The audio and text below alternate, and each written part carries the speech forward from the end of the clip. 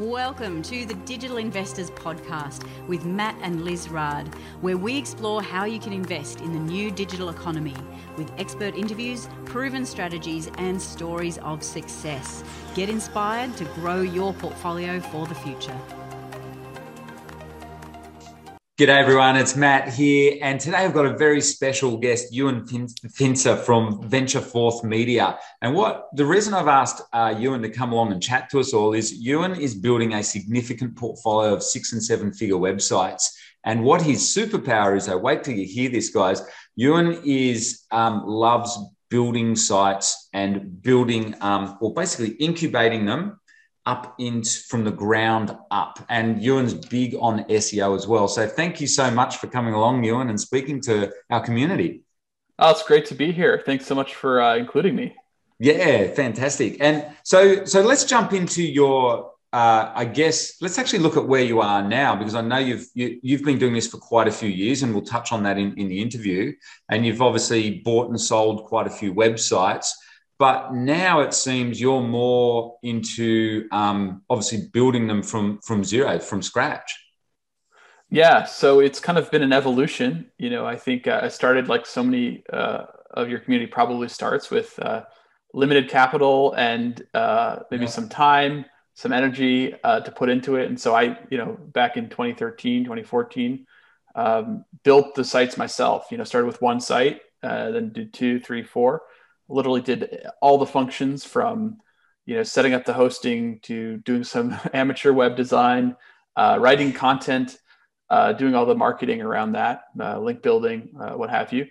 And then kind of evolving over the last 6, 7, 8 years into more of a developed operation where we can hire writers and hire project managers and kind of a C-suite, if you will, at the top. And I always thought, the reason why I'm building sites is because one day I can go buy them, Yeah. And I tried that and, had some success, some failures with acquiring websites. We can get into that at some point. But, kind of came full circle back to the idea of we actually our team has this special kind of unique approach to incubating sites. We have unique experience.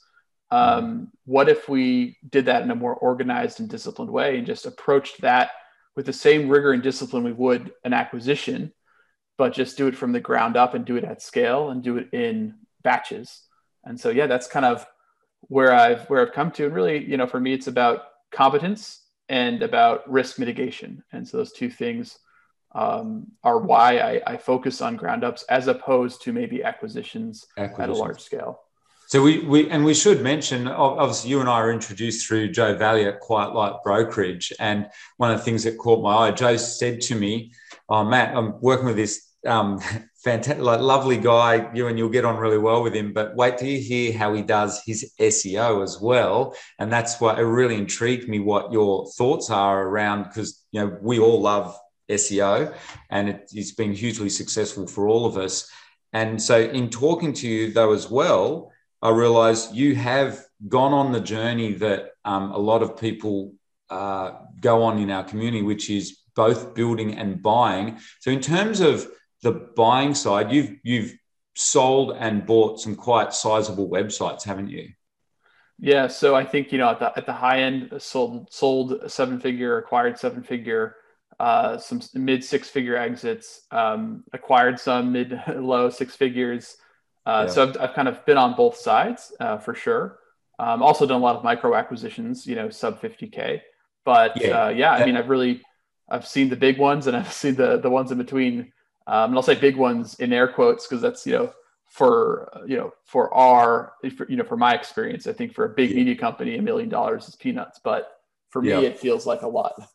Yeah, when you're working from home and so. For you, so you've gone on this whole journey. You've kind of you've got now experience over this last since 2013 you're doing. You've got the experience from quite small sites, big sites, building sites. So very similar to Liz and I actually, and that's why it's so fascinating to talk to someone like yourself and share ideas and swap notes. But what I'm really interested in is why and then we'll get into some strategy, but why have you decided after all this time doing both? I noticed two big things that you said to me the other day, which is you found building sites is more your sweet spot. And also that when you do acquisitions now, your preference is actually, you want to mention what your preference is? It's for... Yeah. So what we've realized coming at that competence point is that we have this system for sourcing writers, managing writers, even the software system we've built to the end-to-end kind of conveyor belt, like we call it the content conveyor belt. And so we have this unique superpower. And so what's the best way to leverage that? Well, I think right now with where multiples are and kind of the risks associated with acquisitions, we've said, look, the smaller the acquisition, the better. And if we can't find it on the market, which is almost always the case, we don't find the right quality or the size, we're going to incubate, we're going to build it from scratch. And so that's really, where we've focused on more so because that's where we can extract the most value versus a large acquisition. Sometimes when you're acquiring a site, let's say with 300, 400, 500 pieces of content or more, what you're really acquiring is kind of a defensive playbook. Yes, there might be some growth opportunities, but you have to keep the ship sailing and keep the leaks plugged. And that's, we have experience with that, but I would say I'd rather be playing the other game I'd rather be playing offense than defense, if that makes sense. Yeah. And so now what you're doing, you've got funding behind you, and you are currently, your strategy is to launch sites like en masse. It seems that's basically your strategy. Yeah. So I think this interesting kind of point here is that, my experience up until maybe 2017 was launching sites as I could, right? It's, kind of the bootstrapped entrepreneur lifestyle business. Yeah. Maybe 1 month I need to take it out for a down payment on a house. So I'm kind of balancing these different priorities, or some months I'm reinvesting this into existing sites, and some months I'm launching a bunch of new ones, really just based on what I'm seeing, but in a very disorganized, I would say undisciplined type of way. It worked, right? But I didn't, at the end of the day, I couldn't really understand what exactly was causing the growth. It was hard to follow. And so when I made this decision to go back to content and really raise capital against that, from outside investors, what I wanted to do is do it in a disciplined, measured way. And so I read this book, Good to Great by Jim Collins, and all his other material. He's a kind of a great thought leader. And there's a whole bunch of concepts I love. The 20-mile march. There's a whole bunch of other ones that I really internalized with our team. But one of the ones I really hung on to was fire bullets and then cannonballs. And the idea is that if you have a reserve of capital or energy or resources, you don't want to expend all of that gunpowder, as you will, on one big shot. So he uses the analogy of there's, two ships at sea, maybe they're in the age of sail, man of war, one's bearing down on the other, and, you see the target, you turn to face it. And then, you have this choice. Do you fire all of your gunpowder at once and try to take them out? Or do you try to fire like a tracing shot first, maybe with, 10% or 5% of your ammo. And then you miss left, but then you adjust, you miss right, but then you sort of box your way in until you hit the target. Once you hit the other ship with the little, let's say, grape shot, then you say, okay, now we've hit metal. Now we fire the big cannonball. And that's the important distinction. It's holding these two concepts that are seemingly opposed, but in balance, knowing of, doing this limited validation to really get on target. But then once you're on target, realizing what you have and firing everything you have at that target. And so that's kind of my macro thesis and why I'm focused on doing content at scales, because I think we've hit the target, so to speak. We just need to scale it with capital and content and do more sites.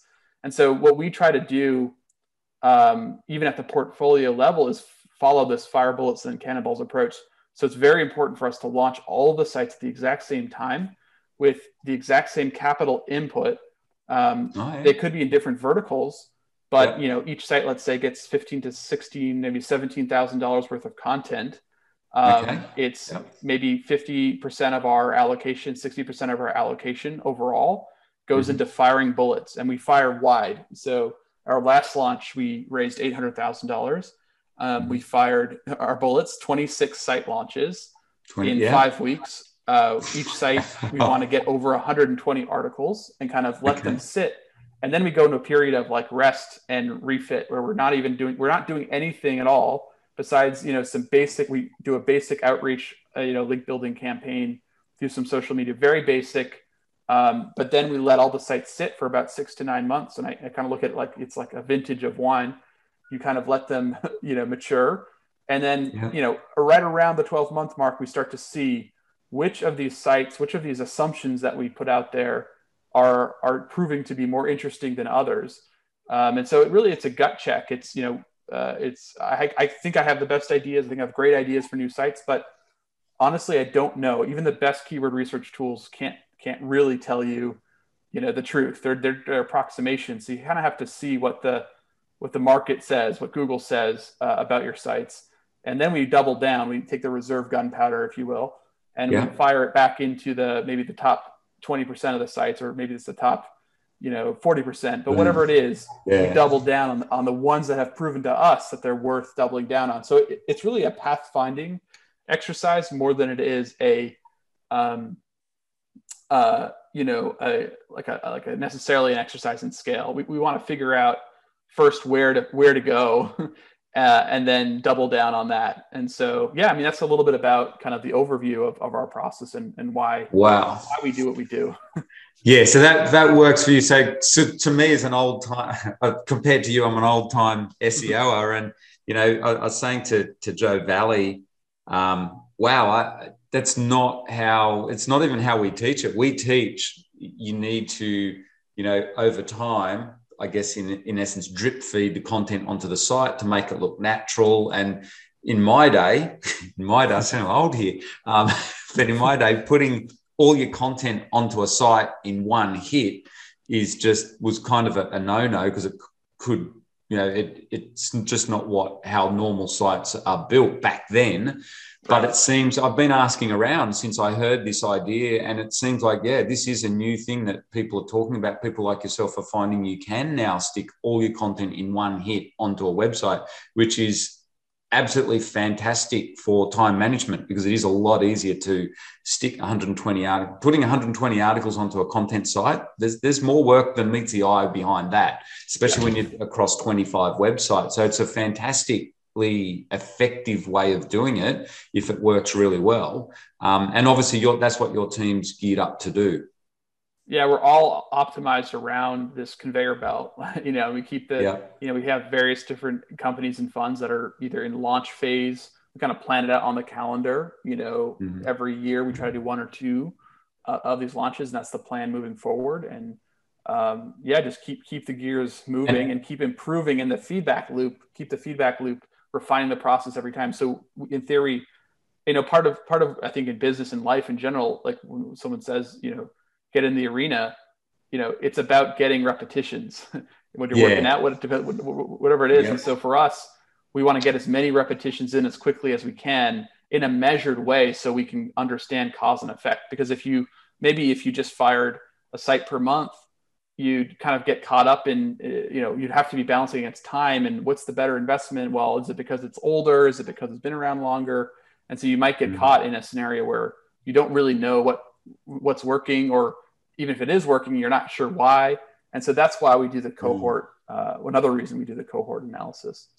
Yeah, that's fantastic. It's funny, in our community, everyone knows I have a saying that I got from Arnold Schwarzenegger, which is reps, reps, reps. You've always got to do the reps, reps, reps. And that's been a big success principle for Liz and I.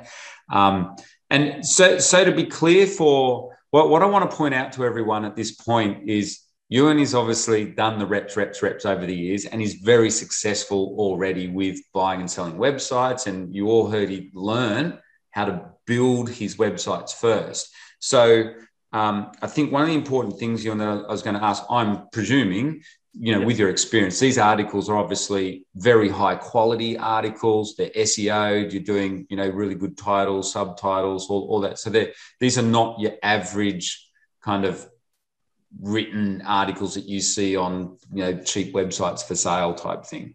we spend a lot of time, another kind of part of our secret recipe, if you will. It's not that secret. It's just, it's more of a consistency thing, is we spend a lot of time sourcing writers up front and finding really high quality experts.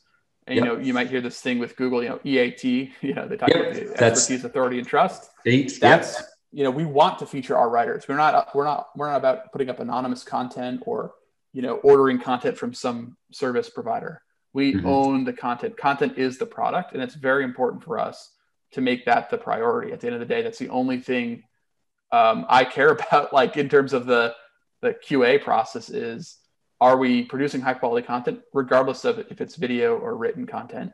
And yeah, you know, we follow the SEO best practices, the title tags, but ultimately what we're optimizing for is serving the user.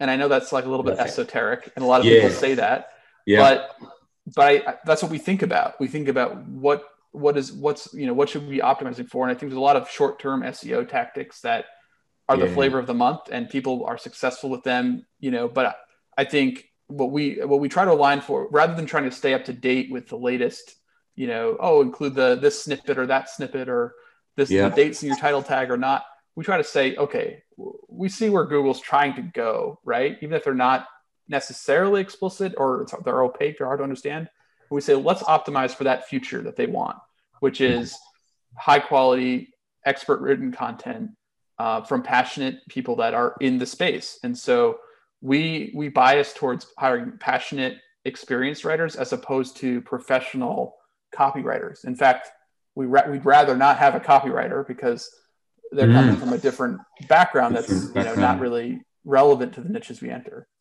Yeah. So with the, are you happy to mention, just so our guys understand, you know, these are not complex sites. These are just, in essence, these are your standard affiliate or, you know, content sites, aren't they? You've got advertising, affiliate on them in your standard niches that we all go into when we're online. So I would say one thing that's I've actually kind of changed my mind about recently is we think of our sites as content brands, not content sites, and it's maybe a subtle distinction. Okay. But I think what we're trying to solve for is, when you visit the site, you don't necessarily want to know that you've landed on a quote unquote affiliate site. You know, you want to feel like, as a user, as a reader, you've landed on the go-to resource for this vertical that you're passionate about. And so, yes, we use affiliate CPA offers. We do a lot of that. We have a whole monetization team we've built out. We're building relationships with these brands, which is great. But we're also doing display ads, we're doing programmatic, and we've recently started doing direct placements with kind of boutique advertising with brands, really working with the brands to figure out what they want, but doing it in a way that's very natural. And, you know, I'd like to say, if you visit any of our sites, you'd say, oh, you know, this is an interesting hobbyist site or an interesting enthusiast site about this topic. It's not necessarily, you know, the Wirecutter, you know, to give an example, which is a great site, and they do an amazing job, but that's not really, we're not trying to be reviews.com. We're trying to be authoritative community of experts around this area, whether it's product reviews or informational tutorial content or video. You know, we try to take a holistic approach to it. And are you happy to share like some of the typical niches that you might go into, or how you find the niches? Yeah. So, I mean, that's what I actually enjoy the most of all the things we do, is doing that digging, right? I love looking at trends, macro trends, micro trends, keyword research, advertising trends, and finding the gaps in the market. I'd say that's the thing that is not scalable on purpose, because you can't really outsource, you know, the inspiration for a business or for a site. I don't think. I think that has to be something that's closely held and developed by the CEO, founder, you know, chief operator. And so, yeah, we look at, there's a couple things I riff on, and I find these thematic things in the market. There's certain pockets of content. Let's say, I'm trying to give a good example. Maybe 3 years ago, you could say it was pets. Pets was a good one a couple years ago, where you could go into that space and there wasn't a whole lot of good information. So kind of thinking about that, all the different types of pets you can own, all the different pain points. And And I like kind of thinking about it at different levels and different microscope zooms, if you will. There's the thematic content zoom of, what is this niche about? And then there's also the monetization layer. How could you monetize it? And then there's like the subspecialization so I'll give you a good example with pets. You can think of it as a generalist pet site that covers A to Z, everything about pets. Then you can break it into pet insurance. You could say we could create a site just about pet insurance. That's a big enough market that you could target. Or you could talk about, you could talk about cats. You could talk about dogs. You could go down breed specific sites that are geared just towards corgis or labradoodles, whatever it is, and create content just around that. You could focus on pet food. I think there's a big site called Pet Food Advisor, very successful. You can focus on pet gear, pet furniture, breaking apart and really dissecting the market and finding those little entry points, those subtle, slight edges where with topical focus, you can outswing a lot of these big, well-established players. A lot of the big media companies, they're going broad. To them, to IAC, to Dotdash, big US company, they're what's niche to them is liquor.com is very niche to them. They think that's a cute niche brand. To me, scotch.com or bourbon.com is fairly broad. So I think as operators, by going kind of niche and focusing in, not like an exact match domain so much as a focused area. So that's one way I look at it. I also look at I call late stage e-commerce adoption. So where are the markets that are just coming online now? A good example of this might be like, I was looking the other day, you can order, at least in the US, you can order lumber or kind of wood, for house building. You can order that online now. There's direct to consumer lumber. And that wasn't a thing 3 or 4 years ago. And so what are the things that just now are starting to realize that e-com growth hockey stick? And so maybe it's shying away from some of the things that are overdone and focusing on the ones that are just now kind of a good example is actually wine and spirits. A couple of years ago, it was very hard, at least in the US, because of all the legal restrictions around it. Same here in Australia. And so that's opening up, that's changing. And so that's an interesting market. And so I try to look at things like that too. Okay, so in essence, you're picking everyday niches that are in front of us all the time. But there's nothing, and you don't mind, and there can be micro niches even. Yeah, and there's maybe some tactical things around, the size of the keyword volume. I focus more on what's the basket of topics you could go after versus an individual keyword or something. But I generally like to see a few hundred, searches per month at least. Okay. That's ideally the head terms. Let's say the best whatever, the main categories are over 1,000. That's just a little rule of thumb if you're trying to narrow it down. Okay, perfect. And so let's have a look, like for yourself. So I guess another interesting question for you, so people realize your background. Like everyone's sitting here going, wow, you're building these massive big sites now. When you look back over your journey, tell us a picture. What's your background, Ewen? What did you originally like, and then we'll go, how did you get into this? Yeah. So I guess my background was desperation. Like so many people, I graduated college or university 2012, and I got a desk job in kind of a cubicle, typical kind of corporate enviurement. Well, what did you do at uni? I studied political science, so nothing related to business at all. Okay. So you're not a techie type person or anything like that? No. I barely know how to code. I can hack it. If I have to, I can throw some code together, but I'm not an expert by any stretch of the imagination. Everything is self-taught. I don't have a media background. I don't have even a writing background. Although I did all of those functions. It's really just a do it yourself approach. And I believe that served. I think that just jumping in and touching everything and getting familiar with it allowed me then to make better hiring decisions later on, because I could speak very intimately to the problem sets, and I know the pain points personally. But no special background. And so, and what did you do as a career? Like how did it evolve because from there you pretty quickly got into this, but what did you do when you first left uni? So I was a technical recruiter for a little bit. I was also in the military, so I was in the reserves, but in the National Guard here in the U.S. But that was a part-time. So again, it wasn't really a full-time thing. And I didn't have any special skills. It was kind of the same thing. I had a degree, and that's kind of what got me hired. A degree, and I interviewed well. But that's about it. There's no special background. I, at the time, didn't have any financial backing, didn't have any, friends and family I could go to for money. So it had to be bootstrapped. Awesome. And then when you got into this journey, you were obviously, you're married with kids. How many kids do you have now? Because this is particularly relevant for everyone. Yeah, this is interesting. So we have 3 kids. My oldest is 5, just turned 5, and I have a 3-year-old and a 9-month-old. So congratulations. Everyone in our community can well appreciate the journey you've got on, and that. So how, like, everyone there is sitting there going, okay, how did you do this? Like, going from, you're working, 3, new family, married, everything. You must have a very supportive wife as well. Yeah. So honestly, this is a good, good thought experiment.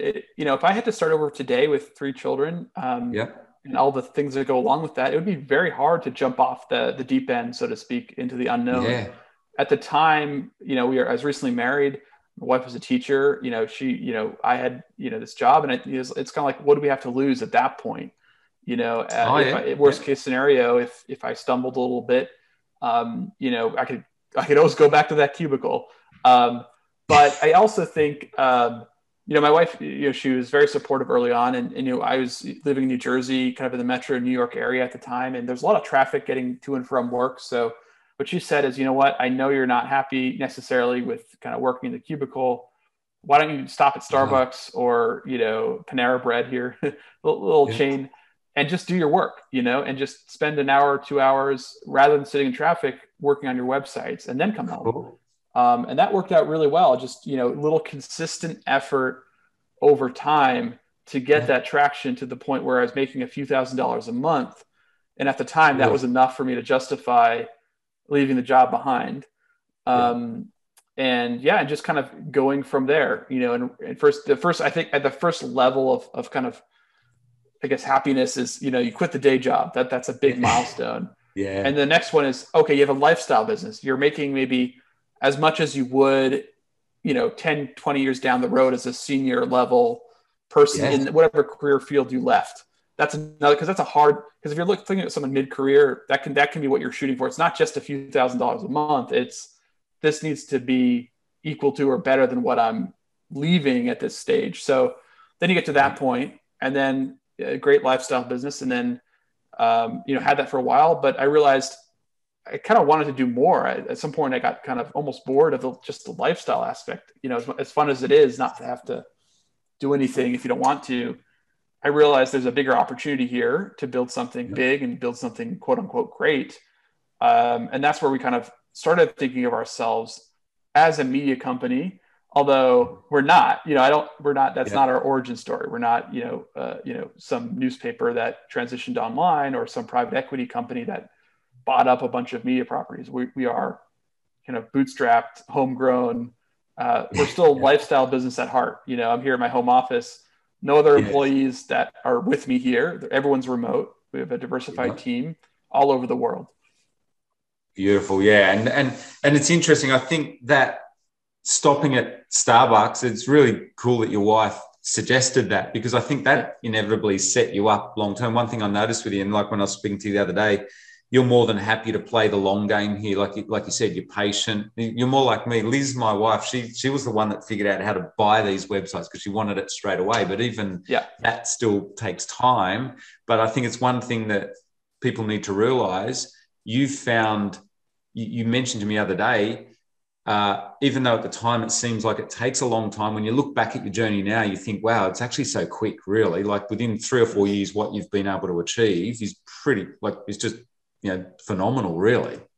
Yeah, I'm a big fan of, this concept from Asia or from Japan called Kaizen or Kaizen. Kaizen, yeah. It's continuous improvement and consistent improvement, just optimizing a little bit every day. I think it can get really overwhelming if, you try to say, oh, I want to build this giant portfolio overnight. And I didn't set off to do that.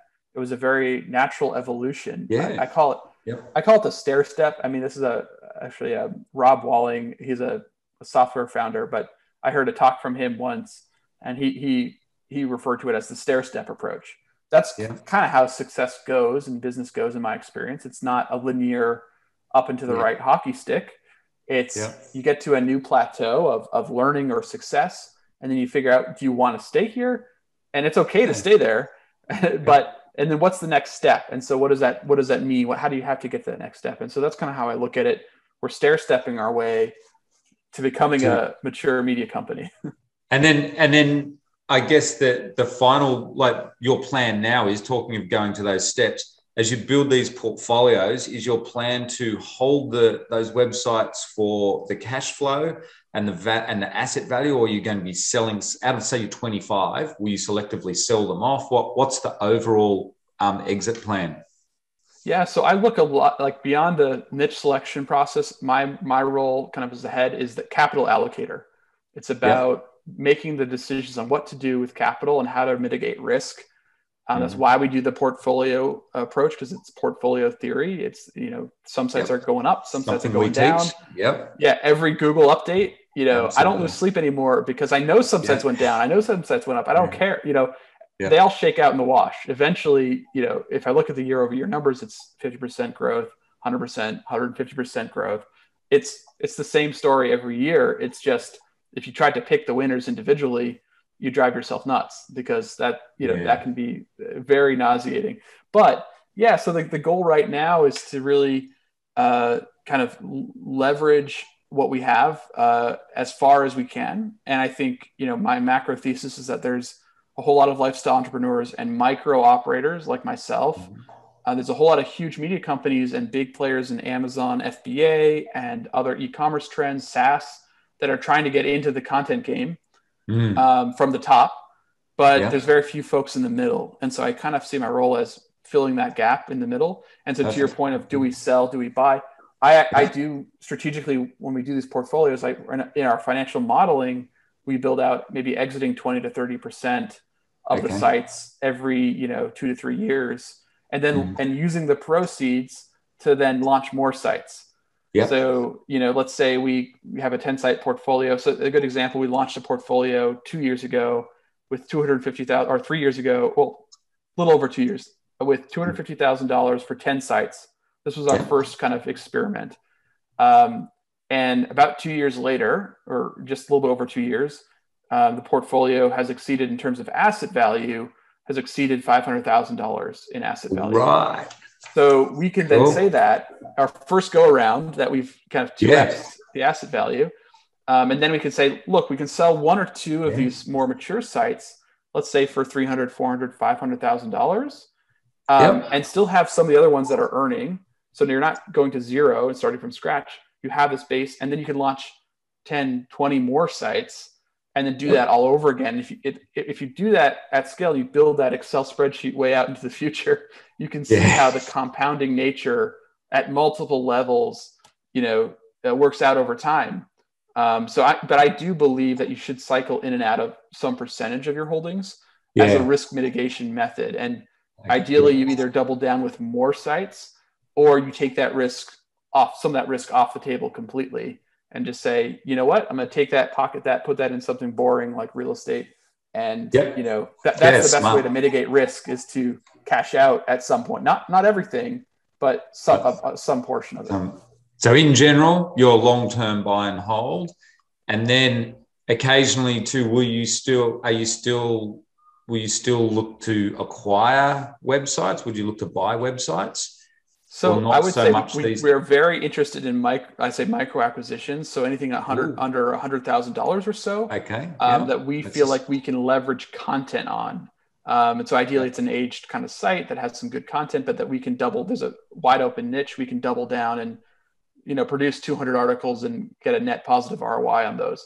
I think in terms of a larger acquisition, it would have to be like right through the wickets, in terms of, we have proven content expertise in the vertical with writers ready to go. I've done the keyword research. I know it's a good vertical.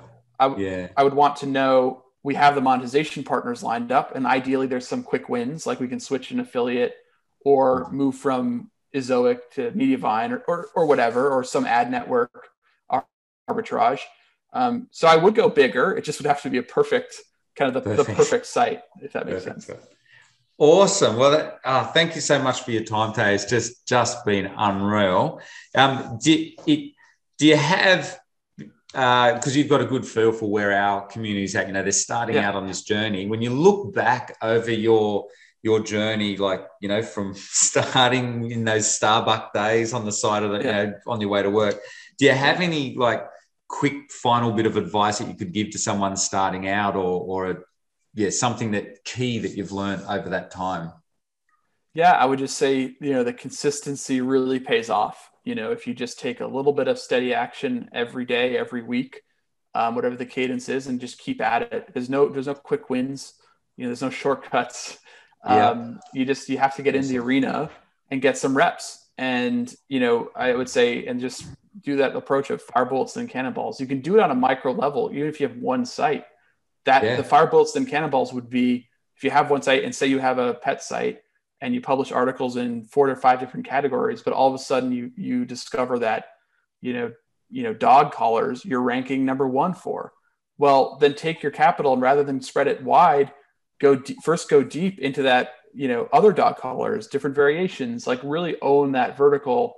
If the data is telling you there's something there. And so I think just internalize that, and because it can get very easy getting distracted. And I'm one to talk, right? Because we have over 100 websites. That's right. But we've done it. I've tried to do it in a more disciplined way, where we're not chasing things. We're listening and collecting feedback on what do we have, what is the asset we have today, and what is it telling us about where we should publish our next article.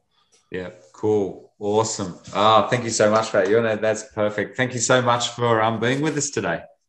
Great to be here. Thanks so much. Awesome.